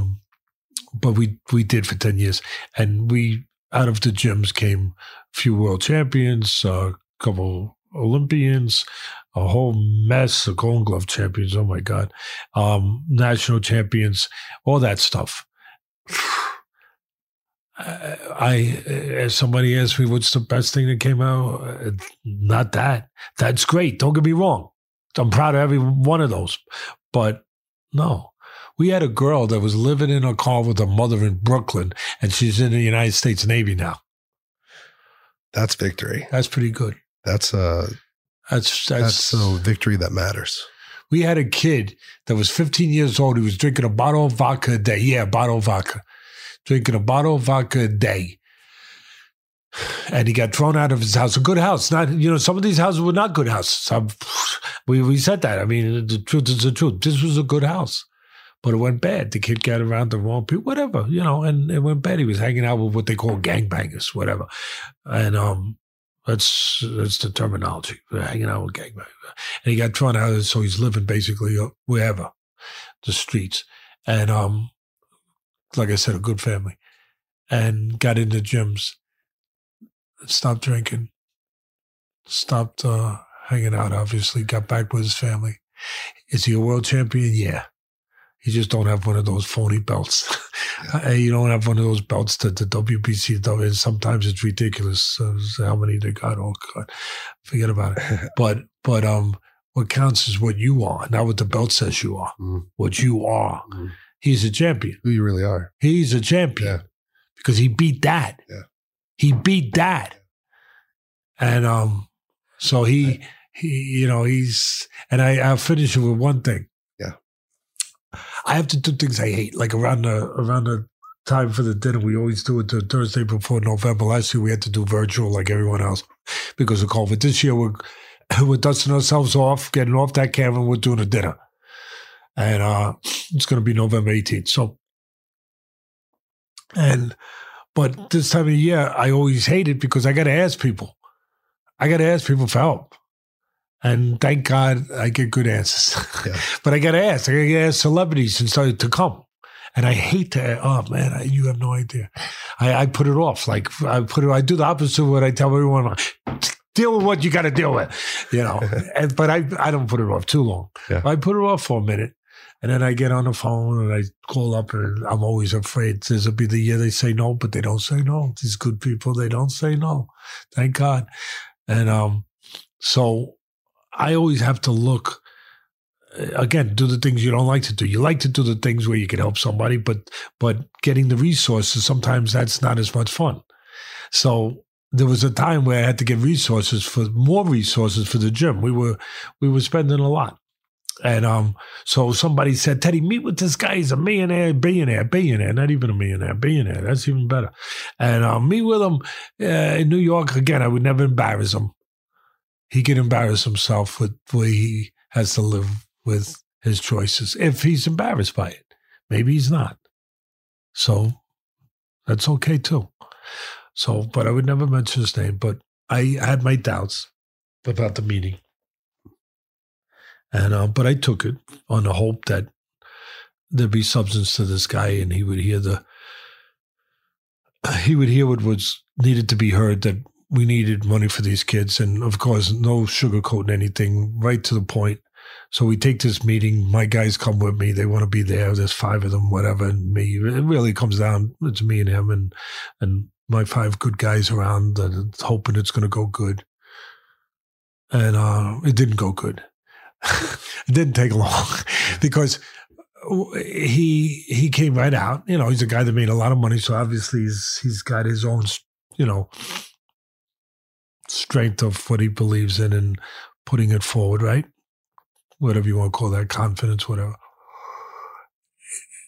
And he comes right out and he says, so why should I give you money to help promote brain damage? Well, not a good start. So my guys are like, you know, I have peripheral vision, you know? And I know, but what are you going to do? What are you going to do? Sometimes you just got to just go in there and just, you know, start doing what you got to do, take names later. And took me about 2 seconds to try to be diplomatic. And I said, nah. Well, first thing is to get people that we ask that aren't ignorant, that would, if they don't know something, they find out about something, what it really is, rather than just go maybe being led by ignorant information of things they assume it to be. That it's just about brain damage. How about it being about, and I wouldn't let him go. He started to, you know, wouldn't let him. I just said, how about that maybe we have kids like, and I was thinking about this kid that was drinking a bottle of vodka a day, and now he's no longer. Now he got thrown out. He was living with gangbangers on the street. Now he's back in his house, going to school, getting a degree, and he's never going to be a world champion, but he's going to be a better person. And how about that? What do you think? Let me ask you a question. What do you think kills more brain cells, a jab or a bottle of vodka? Thanks for your time. That was the end of that one. We were walking down the stairs. That didn't go well. No, I didn't. My guys were like, I turned to one of them, you know, because I had a saying on ESPN for years, you know, when somebody said something that was like Captain Obvious stuff, I would say, that doesn't make you the Amazing Kreskin. So we got my guy, that didn't go well. Yeah. That don't make you the Amazing Kreskin. No, let's go. Let's get out of here. Before I go back in that freaking room and finish it. Yeah. I mean, that's, you know, I'm not trying to be a tough guy, right? I mean, or that silliness, but I'm just saying it pissed me off. That is ignorance for me. Yeah, absolutely. You look up Webster's dictionary. If really I don't care what Webster says. I really don't. Mm-hmm. That's the definition of ignorance. When you just assume that you know something about something when you really have no clue. No clue to say boxing is only about doing brain damage. To not give yourself a chance. I get it that you're not going to understand it. I do. But give yourself a chance to maybe learn something that it's about kids saving themselves. Mm-hmm. It's about the damage that's being done is in these kids' homes. Mm-hmm. When they're kids and they're being abused and being whacked around. And I don't mean just physically, emotionally. That's killing brain damage. Cells. Yeah. That's damage. Boxing can salvage that, can save that, can change that. They're already in a violent world, these kids that I'm dealing with. This is an alternative to violence. That's good. Damn. That's good. You bring up an interesting perspective. I had one thing to read you because we started off and you support a lot of kids through education and you want to make sure that they're going to school, getting grades, that they're attending class. And I saw something on the internet. I thought you'd think it was an interesting perspective. It's a principal. And this principal wrote this letter to parents. And I just wanted to get your take on it because First thing I say is teachers are so damn important. We need teachers. Yeah. We always did. We always have. But my God, we need them. We need them more than ever. Well, we do. Yeah. Well, go ahead. I'm sorry. Yeah, I know you're good. But this principal sent this out to parents and said, "Dear parents, the exams of your children are to start soon. I know you are really anxious for your child to do well, but please do remember, Amongst the students who will be sitting for their exams, there is an artist who doesn't need to understand math. There is an entrepreneur who doesn't care about history or English literature. There's a musician whose chemistry marks won't matter. There's an athlete whose physical fitness is more important than physics. If your child does get top marks, that's great. But if he or she doesn't, please don't take away their self-confidence and dignity from them. Tell them it's okay. It's just an exam. They are cut out for much bigger things in life. Tell them, no matter what they score, you love them and will not judge them. That's an educator. Okay? I don't got to meet this guy. That's an educator. And that's a smart, wise man. And that's a guy who found the right place in life for him. And I'm glad he's there. But I wish there were more. Yeah, me too. Well, your perspective, I think the way you're educating people through combat sports, through boxing, through the fight of life, which life's a fight. And every person, whether you like it or not, you were born in this world, you're a fighter. We're all in it. Yeah. But one of the things I thought about, meditated on whenever I was starting this podcast was, what would I want to say to people for the name Overcome? And it's, you have overcome 100% of your darkest days. If you're here, you're still breathing, you've overcome 100% of your darkest days. Now it's time to shine your light and share your love with the world or the community or just that person right beside you. And I appreciate that you're doing it through your foundation in so many incredible ways. You're doing it with your granddaughter. You're doing it with your wife, your children, your community, your fighters. You do it through the way you just model life, the way that you interact with people. You see them. You recognize a need, you take action. I care. You do care. Somebody asked me one time, it's funny, and I'm sorry if I'm being self-righteous in a tiny bit. I really am. I apologize if I'm not trying to be that. I really not. But somebody one time at least gave me a minute to make me feel like I was like a tiny bit worth something, and thinking like, when you're not here no more, like, what do you want on your epitaph? As your epitaph on your, if there was, on your stone. And I said, again, it feels too self-righteous or too much about yourself. But the question was asked. You answer questions. And it took me about 1 second to give the answer. What do you want them to say? I said, that he cared. 2 simple words. Actually one, but he cared. Yeah. And, because I would hope someone cares for my kids and me and my grandchildren. And that's pretty universal. Yeah. Pretty simple. It is. I think we've come at a good stopping point, but I want to really thank you for being here. Thank you for having us in your home in the basement with all these amazing posters. I'm looking around. I'm like, this is a legacy. This is incredible. I got to go watch Triumph of the Spirit, right? Yeah, that was quite a journey. That was quite an experience. That was shot in Poland in the original death camp, Auschwitz. Whoa. Yeah. Yeah. I didn't know that at all. Yeah. It was based on a true story of a Greek Jew who was before the terrible, terrible Holocaust, the war, the whole thing, the takeover, what we talked about with Schmeling and Lewis. Before all that, when it was just starting and Hitler was just taking over these different places in Europe and putting Jewish people into concentration camps. And other people too.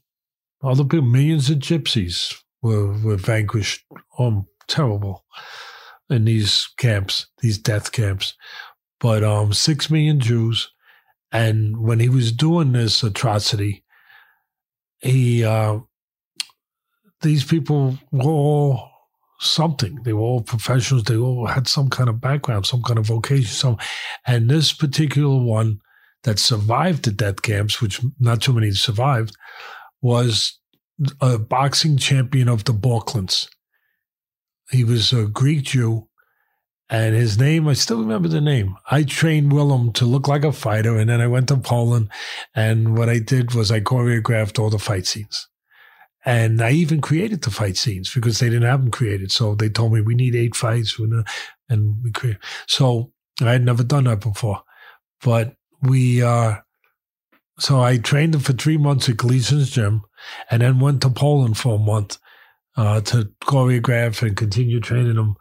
And the man that was based on was Salomo Arush, Greek Jew.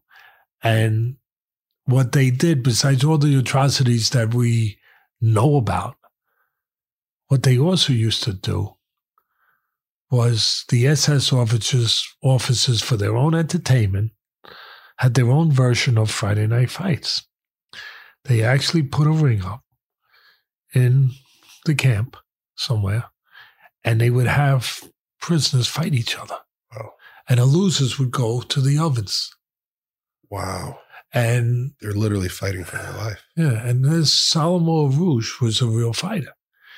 And he won every one of his fights to stay alive.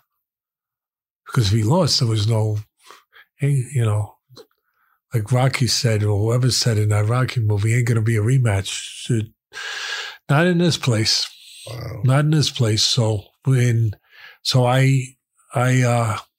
was hired by the producer, Arnold Cobleson, and Willem Dafoe, the actor, to train him. And I'll tell you a quick funny story. Okay. Do you mind? Yeah, no, not at all. Because I got time. They decided in the movie they want me to play one of the fighters. Yeah, I think I see you on the ropes. That's me, yeah. On the ropes. And we kept shooting that part, and I created it. I wrote it up, what the fight was going to be. So I knew how I understood. So I wrote it all up, and I was so proud. I stayed up all night, and I choreographed it piece by piece, and I showed it to the producer. We became friends, Arnold Cobleson. I was so proud. I said, "Here, look, well, how you like it?" He's reading the fight, how it's going. And at the end, he didn't get to the end. He goes, "Teddy, not for nothing. I love you. You're the greatest. You're doing an unbelievable job, but Willem's the star. He's got to win." I said, "Well, read the rest of it." I said, I get to that. I said, it just took me a while. I know. So we get to the part where I'm on the ropes like you're talking about, and everyone's there, and we're shooting it. And here we are. We get to the ropes, and he hits me all kinds of shots, right? And I'm sitting on the last rope, and I'm supposed to go to the floor. I don't go to the floor. Now, I'm just telling you that I believe I believe in telling the truth, like we're all supposed to. And really, and I'm telling you the truth, I didn't really realize. And then after they were so respectful, the people there and the producer and the director, they were like, after about 3 or 4 shootings of it, takes of it, they were like, "Teddy, after getting hit all those punches, don't you think you'd go to the canvas?" And I didn't even realize, because I wasn't. I was still on the rope. And I said, "Well, no." I said, because he knows he's going to go to the oven. So somehow, and I justify it, I said, boy, I was magnificent saying it. I said, somehow he finds the fortitude, the intestinal, something inside of him that keeps him on that, and it doesn't allow. And then all of a sudden, Arnold, the producer, he goes, "Really?" And then Willem steps up and says, "Or, Teddy, with all due respect, could it be you just don't want to take a dive against somebody like me?" I said, "Yeah, it could be that. Let's do it again." And then finally we did it again, and I fell down. I fell down. Everyone was clapping. Bravo! They were like, and I was having problems. I was having trouble. So the cutest part of the whole thing was when the premiere came out, they flew us out to California, red carpet, that whole thing. And my whole family, of course, I'm bringing my whole family. And I go out with my family, and my son at the time is probably little Ted. I'm very blessed for my son and daughter, my grandchildren. And he's, I don't know, he's like my grandson now. He's probably only about 4 years old or something. And so he's walking on a red carpet and all the photographers are taking pictures. Stay still, take pictures. And they're all taking pictures. And all of a sudden, Willem comes walking out. Hey, Teddy. Hey. And he goes walking right over. No hesitation, no anything. He just walks right over to Willem. And my wife's standing there. We're all standing there. 4 years old. Walks right over. He said, you didn't beat my father. He let you win because you were the star. And he walked away. And Willem's standing there. Willem's saying, yeah, you're right. Yeah. Yes, you're right. Movie magic. You're right. He goes, yeah. Okay. And then he walked. Got that straight.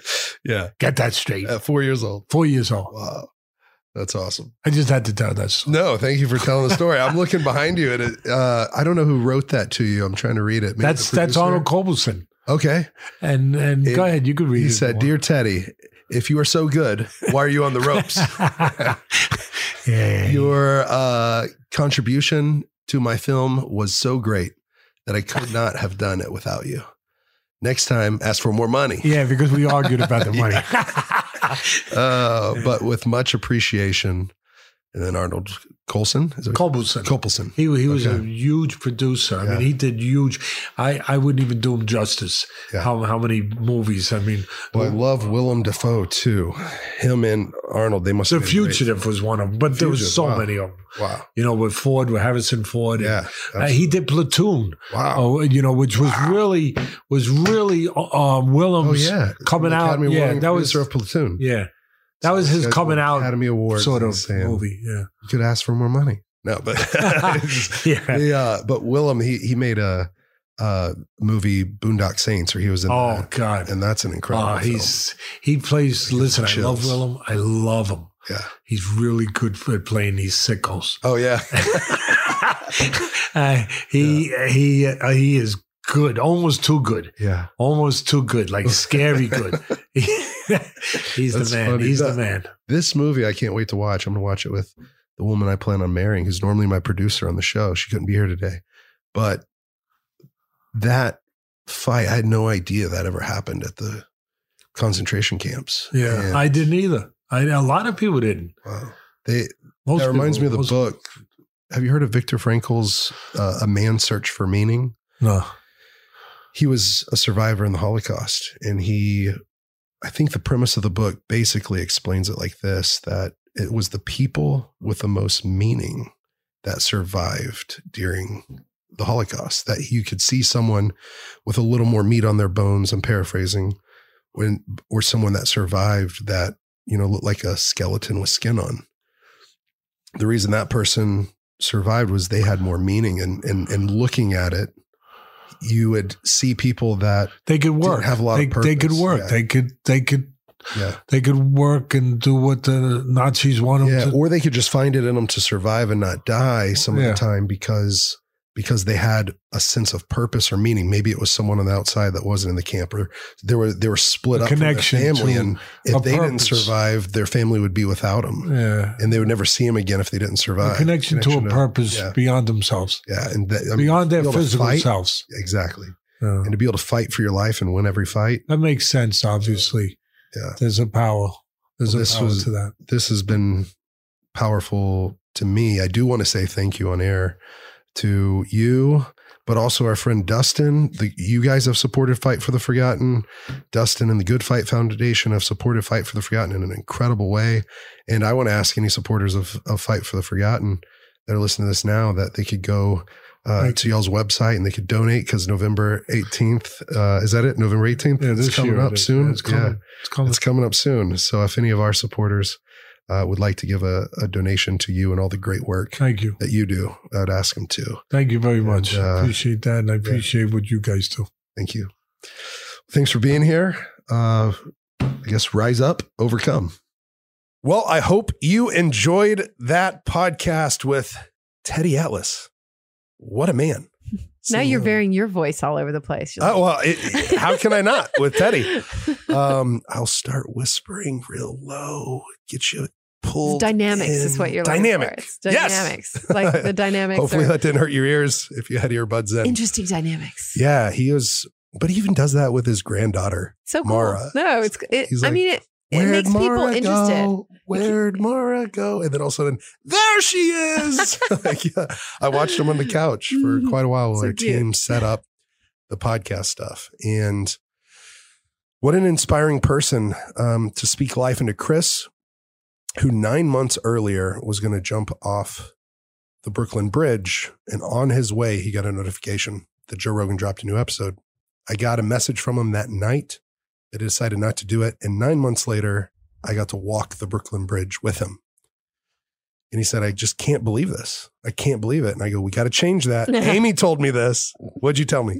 Well, I don't you said, allow any of us can. to say I can't believe it anymore. Yeah. We wipe that from our vocabulary because then the universe goes, oh, well, this person can't believe it. So I better not give them any more miracles. So you have to say, I can believe it. And then it's like, oh, okay, great. Here's more. Yeah. I had Chris saying that, like, hey, stop right now, reframe. Let's say I can believe it. We're here together, bro. Because and why can't you anyway? Because it's actually happening. So yeah, it just happened. We're here. It just happened. We're rewriting history. And so, Teddy, we're rewriting our future for sure. Mm-hmm. And wow, suicide's a real thing.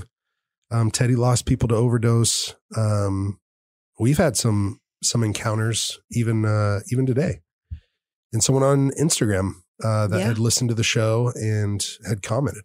Yeah. I think you pulled that up. I did pull it up. It's TKO Auto Spa. I don't know the person's name. Do you? Go ahead and start reading and I'll look that up. Yeah. It's not on their profile, but they're an auto detailing service here in Austin, Texas. TKO Auto Spa. It might be on his Instagram. It's Tyler Marks. Tyler. Okay, great. He says, we need more of this. He commented on this. He said, we need more of this. Suicide survivor myself, shortly after my wife committed suicide. Oh, Tyler. I know. As long as I'm breathing, I have a purpose, even if it's not 100% clear at the moment. Our story must continue. And then said #mental health awareness, #suicide prevention month. Yes. Wow. And you pinned that to your post. I did, because I made a post about, suicide prevention month. Yeah. And I forget how I related it, but it was because this girl was on one of those cooking shows and she's trying to open the jar. Oh, yes. And she can't do it. She pulls out, she can't do it with her hand. She can't do it with a towel. She is thinking on the fly and she looks up, her dad's cheering her on. So she just ran to him, gave it to him. He popped the jar. He was like the hero. And I think sometimes when it comes to suicide, you got to pop open a little bit. And if you're shaking up like a soda, maybe you open it up slowly, right? And let that pressure just kind of... But sometimes you got to go to someone else and let them help you open up, a therapist, or a friend or a family member. And so I told Tyler in the comment section that, hey, he's doing some great stuff on some incredible sports cars with TKO Auto Spa. And I said, we're going to get some at-home detailing for your car, for Sydney's car, maybe for my car. My car might not need it, but or it might really need it. It needs it. You're right. Yeah, like you keep yours so spotless, it doesn't need it. But yeah, and then I had a friend, Kale, reach out to me today, and he's going to fight in honor of his father, a really, really good friend of mine, his father. He was my first sponsor in MMA, Brian Sykes, and he was my training partner. And I was his coach in MMA, and I got to be there for his first MMA fight. Now I get to be there for his son's first MMA fight. And while Brian died by suicide, the autopsy says CTE. The autopsy says he died by CTE, which is traumatic brain injury. And, we want to do something to help them. I'm definitely going to do something to help Kale, his son, and I will be there in his corner, coaching him, taking him through visualization, just like I did for his dad right before his first fight. So this is why to bring that up. I think it's because, guys, if you're hearing my voice right now, you really have overcome 100% of your darkest days. Some of them you might feel like you just survived. I am a 2-time suicide survivor. I've lost more than a couple of people this year that have died by suicide. And I want to do something about it. That's why we started this podcast. That's why I started Fight for the Forgotten. This is a real issue. It's the number 2 cause of death between ages 12 or 10 years old to 24 years old in the United States. I think when Zuby was on, he said it was the leading cause of death in the UK or somewhere in Europe. Wow. It's something we've got to talk about so that we know what to do about it. And the best thing I've ever done is talk about it, seek help, and also learn to love myself. Just like you told me, Amy, love yourself like your life depends on it. Why? Because it does. And so those little acts of kindness, those little things where you see somebody, you smile at them. You don't just walk across the street from them, the homeless guy or the addict or what about that TSA agent? Yeah. Wow. Yeah. Actually, that was part of the post on my Instagram with the jar. I saw a TSA agent going to Virginia and he looked really down. It wasn't busy and he literally had his hand over his face. And because I have clear, because I travel a lot. How old was he? I would say he was probably in his 30s. Okay. Red hair. Around your age. And yeah. Around my age, red hair. Not that in shape, not that matters, but just looked like he wasn't in a healthy spot, maybe physically, but absolutely mentally, because you could see it through his body language. And I went through the security line and I go, "How you doing?" He goes, I've been better. And anyways, it was just real striking how after that he goes, I go, "What does that mean?" And he goes, "I just exist." And whoa, that's not a good thing to say. I just exist. Yeah. And so I go, "Well, I hope your day gets better." And I walked through the line and I thought, oof, is that what I really want to say to him? Hope your day gets better. Yeah. I had my stuff on the bins, my shoes off. And I was walking through and I grabbed my stuff off the security line and I was holding it stacked up together. And I went back up to him. I had to wait a few because some more people came through. I just thought, what can I say to him? And I go, "Hey, excuse me, buddy." And I had a security guard looking at me, another TSA agent, like, "What are you doing?" And I just kind of held my finger up, like, "Hold on 1 second," and pointed at him. I needed to talk. And when he looked at me, he was like, "Oh, what's going on?" I go, but he looked sad, looked like he was about to cry. So I go, "Hey man, I don't know where you are in life, but I've really been down a couple times. I'm a 2-time suicide survivor. This is Suicide Prevention Month. I just wanted to let you know, man, it gets better. You, me, we have overcome 100% of our darkest days. I want you to know, man, there's people out there that will help you and you can help yourself, but you got to love yourself." I know that's a lot. I'm just a guy, but I started a nonprofit and I tried to kill myself twice and now I get to help people. So I want you to be encouraged today. He just looked at me and goes, "Wow, thanks." And I needed to hear that today.